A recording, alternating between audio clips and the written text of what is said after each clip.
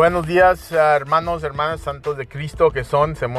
Dice la Biblia que somos los santos. No somos santos como católicos, pero santos, dirigidos al Señor. Dios te bendiga. Espero que tengas un tremendo día esta mañana. Estoy en Nueva York. El verso para que te animes es Proverbios 1:7.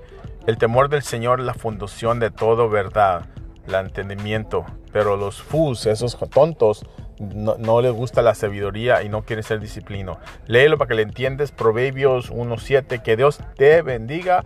A las 6 voy a estar live en YouTube, en Facebook. Ojalá que me vean. Pregúntenme, mándenme preguntas ahí en el Facebook, en live. Y que Dios te bendiga. Le pido al Señor que te ayude. Estoy orando por ti. Tú estás oyendo este mensaje, estoy orando. Vente a la oración, hermano, hermana. No te quedes en tu casa. Tenemos que seguir orando, porque oramos el huracán que venía para Canary, que no vino por la oración de los santos. Amén. Eso es lo que yo digo, creo. Que Dios te bendiga y te veo pronto. En nombre de Jesús. Amén.